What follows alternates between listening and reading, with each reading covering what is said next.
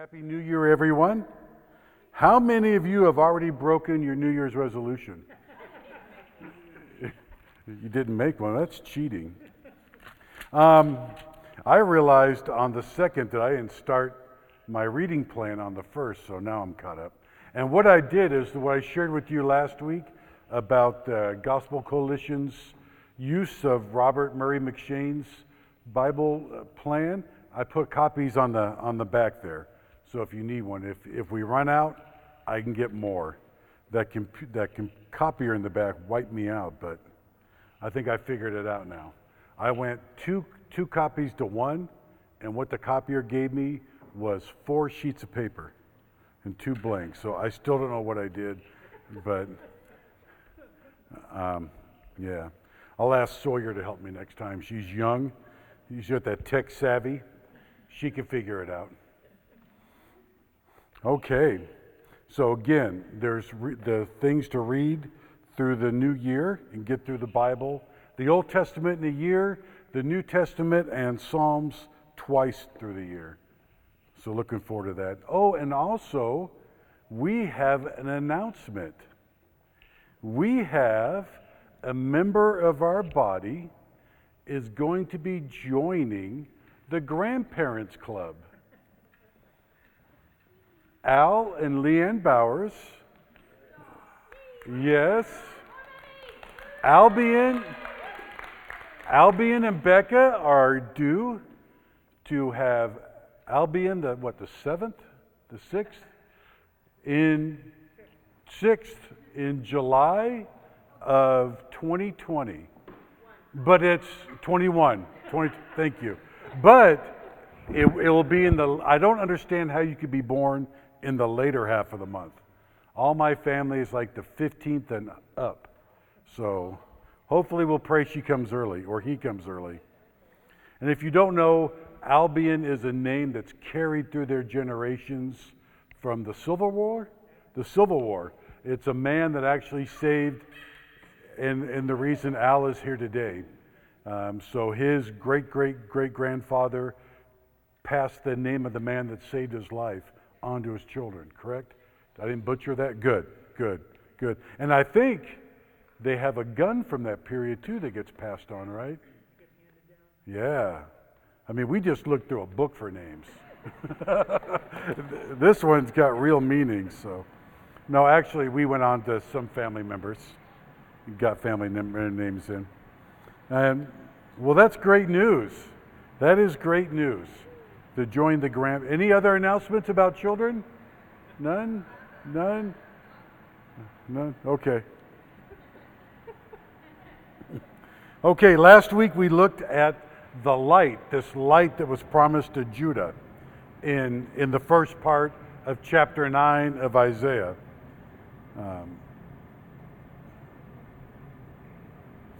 They were looking, prior to that, seeing their neighbors that were devastated, and later they themselves would be relocated. But in this passage right here that we went through last week of Isaiah 9, 1 through 8, or 1 through 7, we saw that God gave them a promise to look forward to.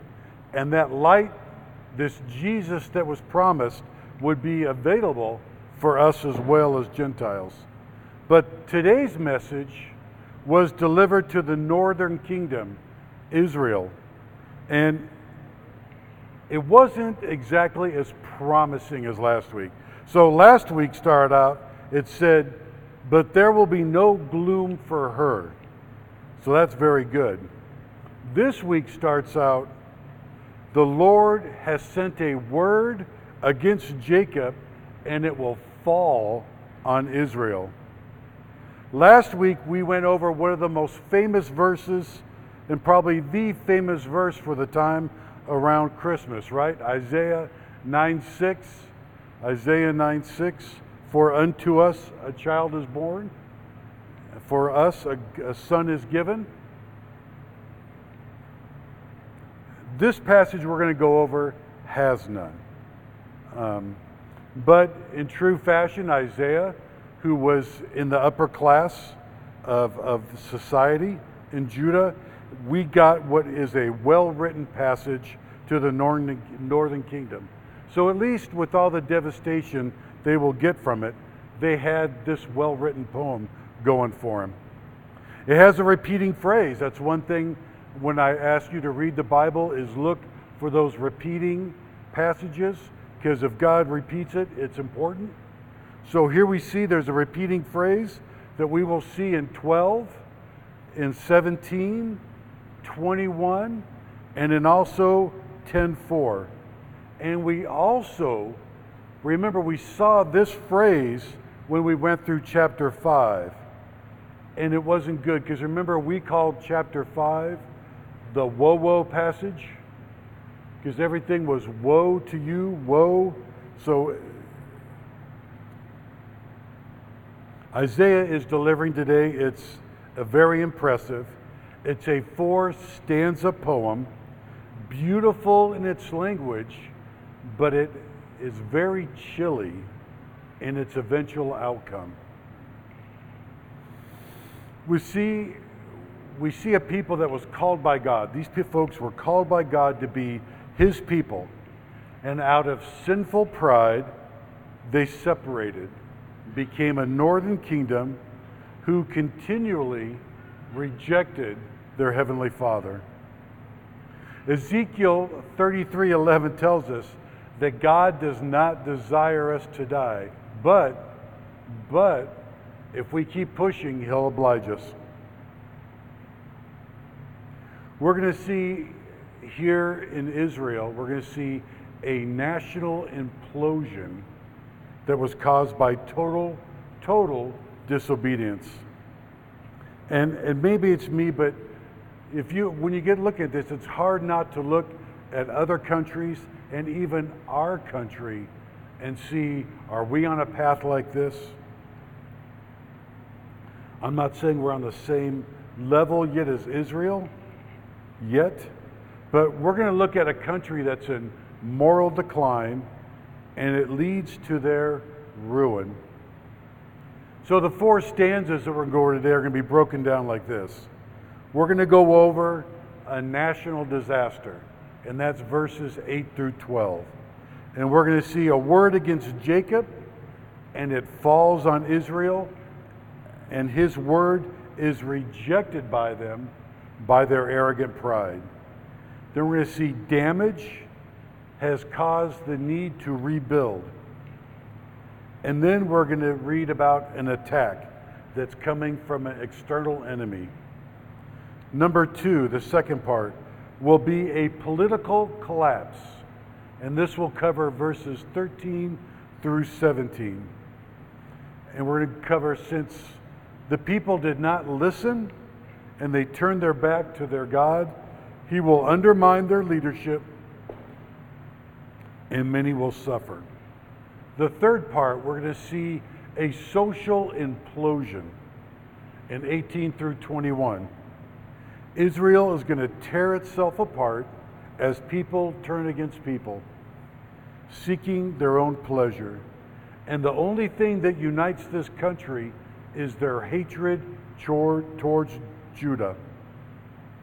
And then number 4, we're going to see moral perversion in 10:1 through 4. Laws that were instituted to provide a safeguard and provide some level of maturity were being overturned. This causes the helpless to suffer, and then we're going to see the brutal people will suffer in their day of judgment. Now, if you look at the new laws that came out for California in 2021, you can see some of the things exactly what I'm talking about here. I'm talking about a state that is spiraling downhill as our state leaders are really seeking to legalize things that provide them pleasure. So the moral fabric of this society is leaving, and good people are left to suffer for now. And praise God that it's just for now. Let's pray. Dear Jesus, we just want to thank you so much for your word. thank you that we can look to you at all times. Oh, just help us to open our minds and hearts this morning as we look at your word, written so many thousands of years ago, but so meaningful for us today. Help us to seek you in all things. Thank you for your Holy Spirit that provided this word that is all about you, Jesus. We thank you so much for it. In your precious name we pray. Amen. So the passage today is Isaiah 9:8 through 10, verse 4. I'm going to read that for you now. The Lord has sent word against Jacob, and it will fall on Israel, and all the people will know, Ephraim and the inhabitants of Samaria, who say in pride and in arrogance of heart, the bricks have fallen, but we will build with dressed stone. The sycamores have been cut down, but we will put cedars in their place. But the Lord raises adversaries of Rezin against him and stirs up his enemies. The Syrians on the east and the Philistines on the west devour Israel with an open mouth. For all his anger is not turned away, and his hand is stretched out still. The people did not turn to him who struck them, nor inquire of the Lord of hosts. So the Lord cut off Israel from head and tail, palm branch and reed, in one day. The elder and honored man is the head, and the prophet who teaches lies is the tail. For those who guide this people have been leading them astray, and those who are guided by them are swallowed up. Therefore the Lord does not rejoice over their young men, and has no compassion on the fatherless and the widows. For everyone is godless and an evildoer. Every mouth speaks folly. For all this his anger has not turned away. His hand is stretched out still, for wickedness burns like a fire. It consumes briars and thorns. It kindles the thickets of the forest, and they roll upward in a column of smoke. Through the wrath of the Lord of hosts, the land is scorched, and the people are like fuel for the fire. No one spares another. They slice the meat on the right, but they are still hungry. And they devour on the left, but are not satisfied. Each devours the flesh of his own arm. Manasseh devours Ephraim, and Ephraim devours Manasseh. Together they are against Judah. For all this his anger is not turned away. His hand is still stretched out. Woe to those who decree iniquitous decrees, and the writers who keep writing oppression, to turn aside the needy from justice, and to rob the poor of their right, and the widows may be their spoil, and that they may make the fatherless their prey. What will you do on the day of punishment, in the ruin that will come from afar? To whom will you flee for help? To where will you leave your wealth? Nothing remains but to crouch among the prisoners, or to fall among the slain. For all this his anger is not turned away, and his hand is stretched out still.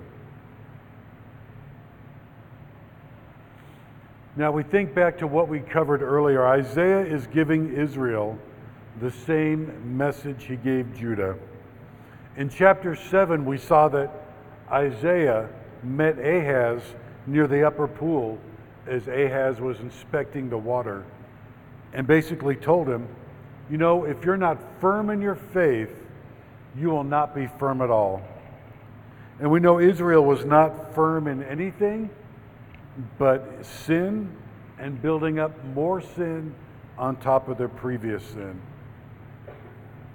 So they will hear, and I'm sure they will not remember, this woe that is coming to them. So verses 8 through 12, national disaster. The Lord has sent a word against Israel, against Jacob, and it will fall on Israel. The Lord sent word to Israel. Now, who did God send to minister to them around this time? Well, we know it was the prophets Amos and Hosea were up there. And they were the ones that brought the word to the north from God. And God sent his message, and it will fall on Israel. We see God powerfully talking to Israel in Amos 4, 6 through 11, declaring how he has warned them, but they ignored it. And he ends each of those verses with his declaration. And then in Amos 4:12, because Israel was so hard-headed, God tells them basically, prepare to meet me. And I doubt if God was going to choose to hug it out with them. That was not going to happen. In fact, Amos's warning, and in today's passage, God is telling Israel of how Israel, due to their perpetual disobedience, they're going to be carried out of their land. So we see God keep sending word to these stiff-necked people that he greatly loved. He sent it over and he sent it over. And we can see this word falling down on them, pleading for them to listen and obey. And in verse 9 it says, and all the people will know, Ephraim and the inhabitants of Samaria, who say in pride and arrogance of heart. God is saying there is no escape or favor for his punishment. All will know what is happening and why. No one will be able to say, I didn't know. Nobody told me. They will fully know. And in fact, in this rare southern dialect of Hebrew, it could be said like this: all y'all. All y'all keep messing up and not listening. And all y'all know why this happened.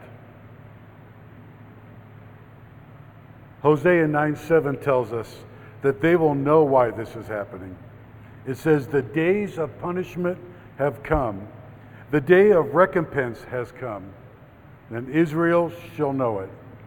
Now, Ephraim, we know, is another name for Israel. It's one of the tribes, and they were the largest population in there. So a lot of times they're just referred to Ephraim. The verb husay can be better understood this way. In spite of pride and arrogance of heart, so their pride and arrogance will not save them. So these corrupt people have decided to trust that their thoughts are correct, their own actions are just, and they rely on their means. And that's going to all come crashing down on them. Verse 10, the bricks have fallen, but we will build with dressed stones. The sycamores have been cut, but we will put cedars in their place. We see two things here are needing construction. So number one, it could be that it was the earthquake that caused damage, and we see a reference to earthquake in Amos 1:1. Or this could mean their knowledge that everything is collapsing around them. Either way, something has caused damage or is poised to cause damage, and this people of God is refusing to seek him. In their arrogance, they would rebuild, and they say, you know what, we'll just use better material than we had. We will use stone over mud and cedar over common sycamores. And 11 says, but the Lord raises the adversaries of Rezin against him and stirs up his enemies. So Under Israel's first king, post-King Solomon, King Jeroboam, and Israel enjoyed a brief period of peace and success, but it didn't last long. And then Israel experienced a series of body blows after that. An enemy referenced in this case, we shall see, is Assyria. And Israel had a choice: belong to God and be free of the surrounding neighbors and all their power struggles, but they didn't. They chose to live in the world and therefore be subject to all their neighbors' power struggles and battles for this world domination in this section. Soon they would learn that they're going to have to bow to somebody, and it's better so much to bow to God than man. So it's better to serve the imperishable versus the perishable. Verse 12, the Syrians on the east and the Philistines on the west devour Israel with an open mouth. For all this, his anger is not turned away, and his hand is stretched out still. Israel's constant battles for resources with its neighbors would have continued except for the Assyrian army God was bringing that was going to enact his judgment on the land. Israel thought, hey, you know what? We're going to join up with our neighbors who we usually fight with, but we're going to join and form an alliance. And they thought they'd be saved from this. But Isaiah could see that by joining these people, they were really being swallowed up. And the picture here, get this, the picture here is someone swallowing with an open mouth. So it's the ultimate picture of greed and of avarice. So we never want to be on this last part of this repeating phrase. We don't want God's anger to be on us. And then if you remember the picture we see in the Exodus, God redeeming his people with an outstretched hand to take care of them. Here, it's used in an opposite manner. The promised Redeemer is now alienated from them. And let that sink in for a moment. Here, the God of the universe is alienating you. So never again would they be in their homeland as a result of this. Never again. They would be marched out, and they would not be in this. This would not be their home. All that they had would be destroyed, and then new people would live there.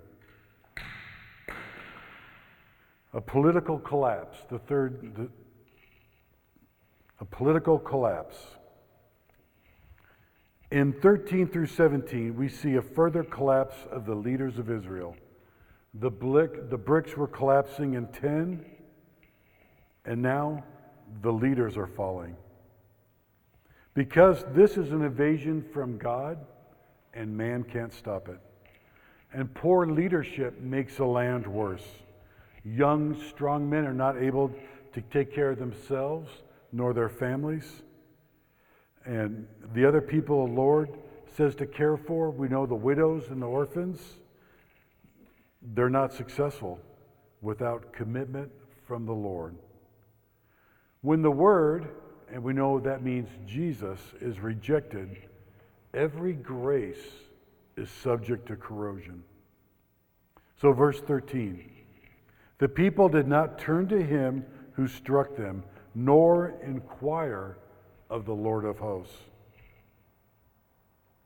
Okay, a great takeaway from this verse is to realize that something that goes against the world's nature. The only way to flee from God's wrath is to flee towards him. Let me repeat that. The only way to flee from God's wrath is to actually flee towards him. We must turn to him to escape wrath. Because when we seek repentance, what happens? When you seek true repentance from God, you get it. And before God in repentance, we know that wrath melts and mercy triumphs. Deuteronomy 12:5-7, talking about seeking the Lord in worship, says, "But you shall seek the place that the Lord your God will choose out of all your tribes to put his name and make his habitation there. There you shall go, and there you shall bring your burnt offerings, your sacrifices, and your tithes, and the contribution that you present, your vow offerings, your freewill offerings, and the firstborn of your herd and your flock. And there you shall eat before the Lord your God, and you shall rejoice, you and your households, in all that you undertake in which the Lord your God has blessed you." So you are to seek God, find God, worship God, and in all the blessings you have while you are on this earth for the short time that you will be. And then make sure you're telling this to your entire household and everyone around you, so that no matter what happens around you, you and your family are blessed. In this life, you may not feel like you've been blessed by God all the time, but just wait. Just wait. You're going to see we are well blessed beyond comparison. So verse 14, "So the Lord cut off from Israel head and tail, palm branch and reed in one day." Boy, how it quickly can change in one day. So verse 15, we'll talk about the downfall in leadership. In verse 16, we'll describe the reason for it. 17 describes the downfall of the people and the reason for it. Now, the single day here, that can either refer to the fall of Samaria in 1722, or the death of their king Jeroboam II, which started this final collapse. And then also in this note the pairs of opposites: head and tail, one end to the other, palm branch and reed. So palm branch and reed is tall growth versus a lower growth. We see the palm as this eminent, royal, powerful, to the lowly, ground-hugging reed. And in verse 15 says, "The elder and the honored man is the head, and the prophet who teaches lies is the tail." The thing about Isaiah, he will often explain what his prophecies are. And he does that here. He's telling us the important people at the top realm in this community, by their influence, are still bringing inadequate leadership to Israel. And then he's either being vengeful or he's having the last laugh at this long line of false prophets that were up north. He calls them the tail, which in today would not be PC, but it's accurate.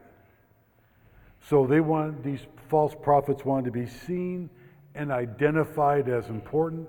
Instead, they caved in and went with the crowds and wished for anything instead of truly seeking and worshiping God. They went with what society was considered popular for the day and made those prophecies. Verse 16, "For those who guide this people have been leading them astray, and those who are guided by them are swallowed up." How appropriate a verse. We see the leader and the people being led will disappear without a trace. They were on the wrong road. They were on the road to destruction. And this was thousands of people. And by reading this, it makes you think of Matthew 7:13, right? That verse tells us that the gate is wide and the way is easy that leads to destruction.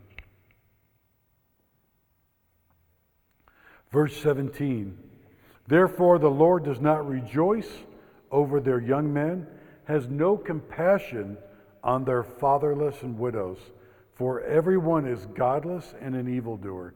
Every mouth speaks folly.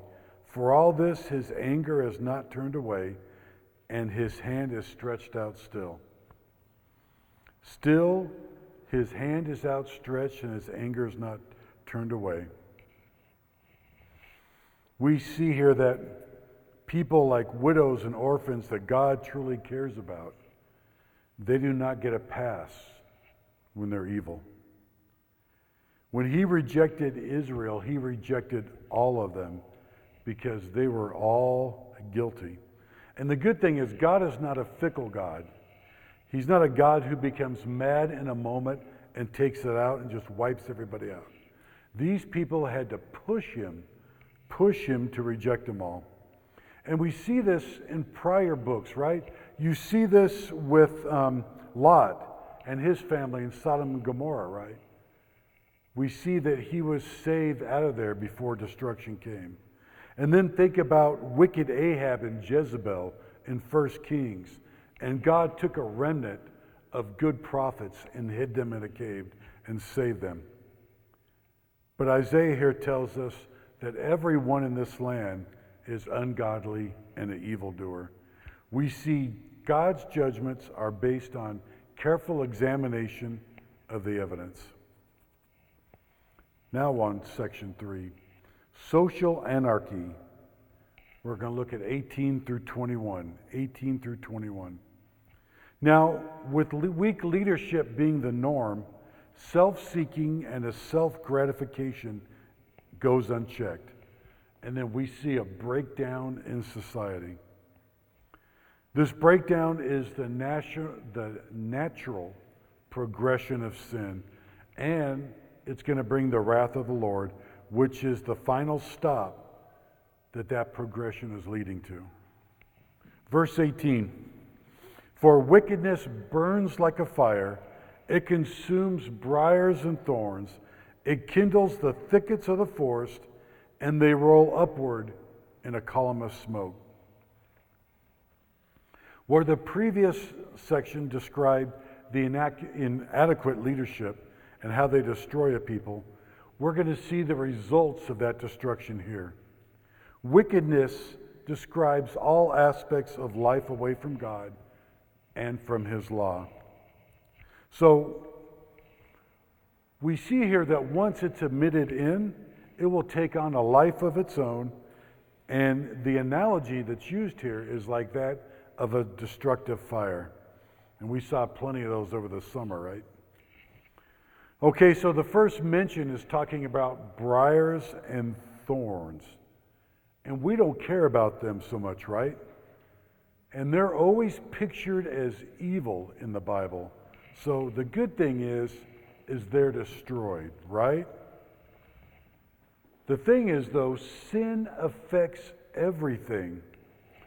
So this community that's pictured as a forest, as seen here, goes up and is totally destroyed. So the bad is gone, and now the whole community's gone. And they drift away. The picture here is in a cloud of smoke. But in real life, they're going to drift away, chained together in a column of prisoners. Verse 19. Through the wrath of the Lord of hosts, the land is scorched, and the people are like fuel for the fire. No one spares another. So Israel removed, and verse 19 tells us it was not done by mistake. God has given his people so many chances to repent and to run to him, but they refused and embraced wickedness, not him. So part of that wickedness is they no longer cared for their family. Now, this was not a blended community. This is not people that came in from different countries, different walks of life. You got to realize their relations go all the way back to one father, Jacob. Now, I know they had fathers before that, but these were all the sons of Jacob, and they were abusing their relatives there. For what? For what? But the picture we also get is since King Jeroboam died, 6 kings reigned. So this gives you the picture of how violent they were and how abusive they were. 5 of those following kings were there through assassinations. So this shows you that what their goal was. One passed his son through the throne through his death. The rest was through assassinations. And that shows you that the people that came to power were not there to care for God's people. They were there to grab all the power and all the goods they could for as long as they could get it. Verse 20 says, they slice meat on the right, but they're still hungry. And they devour on the left, but they are not satisfied. Each devours the flesh of his own arm. For all their power grabs, they can't get satisfied. And they're so power hungry, they have to keep going thinking they will get fulfillment that never comes. We see this in our own life at many levels. Okay, ancient history moment, but that's okay. I lived it. The first thing I thought about this was Enron. Some of you might be too young to remember that was. But, you know, on this side of the country, we were seeing explosive energy costs that were causing older people not to be able to even get electricity, and people were passing away from it. And this was all to do to the company Enron and their leaders that were wanting more and more and more money. But also in my time, I've known men that have preyed on their own family just to keep feeding their desires. And that was some of the most wicked things I've ever seen in my life and I've ever had to deal with, was confronting that. Just devastating. Devouring the flesh of their own arm is a picture of a person trying to satisfy their own cravings and their own strength. And we know as a body of believers, we belong to each other, and we are to rely on each other, and we are not to take advantage of one another. Verse 21, Manasseh devours Ephraim, and Ephraim devours Manasseh. Together they are against Judah. For all this, his anger is not turned away, and his hand is stretched out still. So let me give you a history lesson, a refresher of these two people groups. Jacob had a son, Joseph. That was the guy with the multicolored jacket. He had two sons, Ephraim and Manasseh. So the picture we're getting here is brother against brother, and it leads to utter destruction that they're never going to return from. Never going to return from. And the only thing that united this evil was their hatred towards Judah, their other relative. So they would, in perilous times, with very perilous times, they would spend and take resources that there wasn't much of to try and go to battle with a relative, led to destruction. The last and the fourth stanza is moral perversion, and that covers chapter 10, 1 through 4. Chapter 10, 1 through 4. We go back to looking at the leaders, but this time not in a general sense like we did earlier. Isaiah here is going to get specific in what he's talking about. And we'll see he is talking about a blatant misrule and a willingness to rewrite laws to enhance their own personal interest of these poor leaders. And then we will see how God will cause them to be doomed in the end. Verses 1 and 2 together. Woe to those who decree iniquitous decrees, and the writers who keep writing oppression, to turn aside the needy from justice, and to rob the poor of my people of their right, that widows may be their spoil, and they may make the fatherless their prey. Woe is coming to all, and it will include those who are writing laws that deny justice and benefit them or their cronies. They are not seeking to follow God's requirements and protect the weak and the lowly. They are solely looking to keep feeding their lust and feeding their greed. They were stealing fields and houses from widows and probably no doubt selling orphans as slaves. Pure evil. And they did all of this in the defiance of all that God had decreed for treatment of his people. And we see all through the Bible that requirement of taking care of widows and orphans, and these people were just abusing him. Verse 3, what will you do on the day of punishment? In the ruin that will come from afar, to whom will you flee for help, and where will you leave your wealth? So we see God is getting very direct in verse 3. A more understanding or meaning of the word punishment here, we could use the term reckoning, which reckoning has that basic sense of somebody coming to visit or inspect, and then refers to a day when God's rule is directly brought to bear on these folks. Ruin is a concealed reference to Assyria. They are the ruin that is coming. And then look at these questions. Look at these questions he's going to give to them. God is telling them straight up that they're ruined. They are about to be put to death, or worse, be a slave on a long march to go serve in another land. God is not there for them. And then where can they go? If they were naive to think that now they could call on God, guess what? He tells them it's not going to happen. Oh, they can call.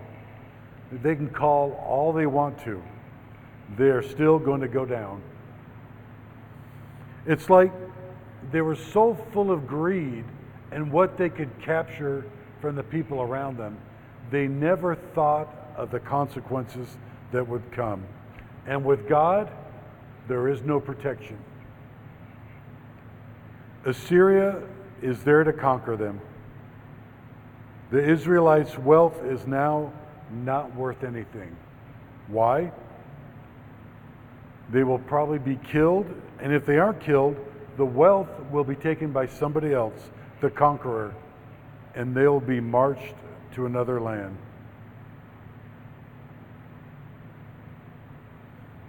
My love way tells them, to whom will you flee for help, and where will you leave your wealth? Because it's leaving you. Verse 4, nothing remains except to crouch among the prisoners or fall among the slain. For all this, his anger is not turned away, and his hand is stretched out still. Nothing remains is the perfect term to use here, since God is out of the picture in Israel. Israel shows up, they're going to pack up everything of value, remove everything they want, the people they want, and they're going to truck in a new group of people to make this their land. Like we talked about last week, they're going to set up 3 provinces. This will be a brand new land with brand new people. Crouch among the prisoners is something they will all do. They will all do. And then some will fall. It means death is a fate that will happen to some of them. The rich and the powerful did not intend. This was not in their 5-year or their 10-year plan for this to happen to them. Of course, death and destruction was not in any of their plans. The last verb in the first part of verse 4 is fall. And I think that's so appropriate when you look back to the beginning and in 9:8, and this word was going to fall on them. The sinfulness of Israel is not exclusive. There were many like this before them, and there are many like them to this day. What we need to do is keep our focus on God to get us through all these times that we're in now. We're to remain strong as a body and care for one another and look out for the widows and orphans. You know, I got to this part in my sermon, and my wife will tell you, she doesn't know how I even do this because I'll have something else playing, sometimes one or two other things playing while I'm writing. It helps me focus. And I got to this thing, the song, Turn Your Eyes to Jesus came on. And it was so poignant. It was like, wow. You know, the song is, I thought, how perfect. We're to turn our eyes to Jesus. That's a good reminder. And look full in his wonderful face. And we do this, the song tells us, the things of this earth will grow strangely dim. It's like, thank you. Thank you for that perfect ending, Jesus. So our goal should be that way. We should learn to focus on God every day and grow so strong by looking at his face that the things of this earth get dimmer and they get dimmer, so that all we really see is a hurting land that needs Jesus. And this makes us want to share about this wonderful Savior. Because as I mentioned earlier, Matthew 17 is real. And you guys all see this in your own lives. That the gate is broad and the way is easy that leads to the path of destruction. So when you get tempted to look back at the things of this earth, and they look good, right? Remember what God asked the Israelites as they faced destruction. He said, where are you going to leave your earthly wealth? Where are you going to leave it? For our command is to build a heavenly wealth. So seek God constantly, stay in his favor, and you will never fail to praise him, no matter what happens in your life. Let's pray.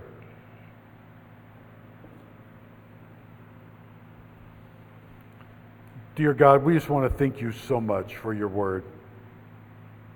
We want to thank you so much for the examples you give to us. We thank you for the Holy Spirit who spoke through man and left us these words. We thank you that we see your Son all through this. May we never take that for granted. Help us to really plan our days that we are seeking your face. And Lord, help us to, as we talked about earlier, help us to bring big prayers through you. Prayers for family, prayers for children. May we all start praying for Al's grandchild, that he know you one day, or she, and that we see this generation continue to flourish in knowing you. What an outstanding thing for Al to be in heaven one day, and this lineage come up to him and say, thank you for praying for me. How awesome that will be. Amen.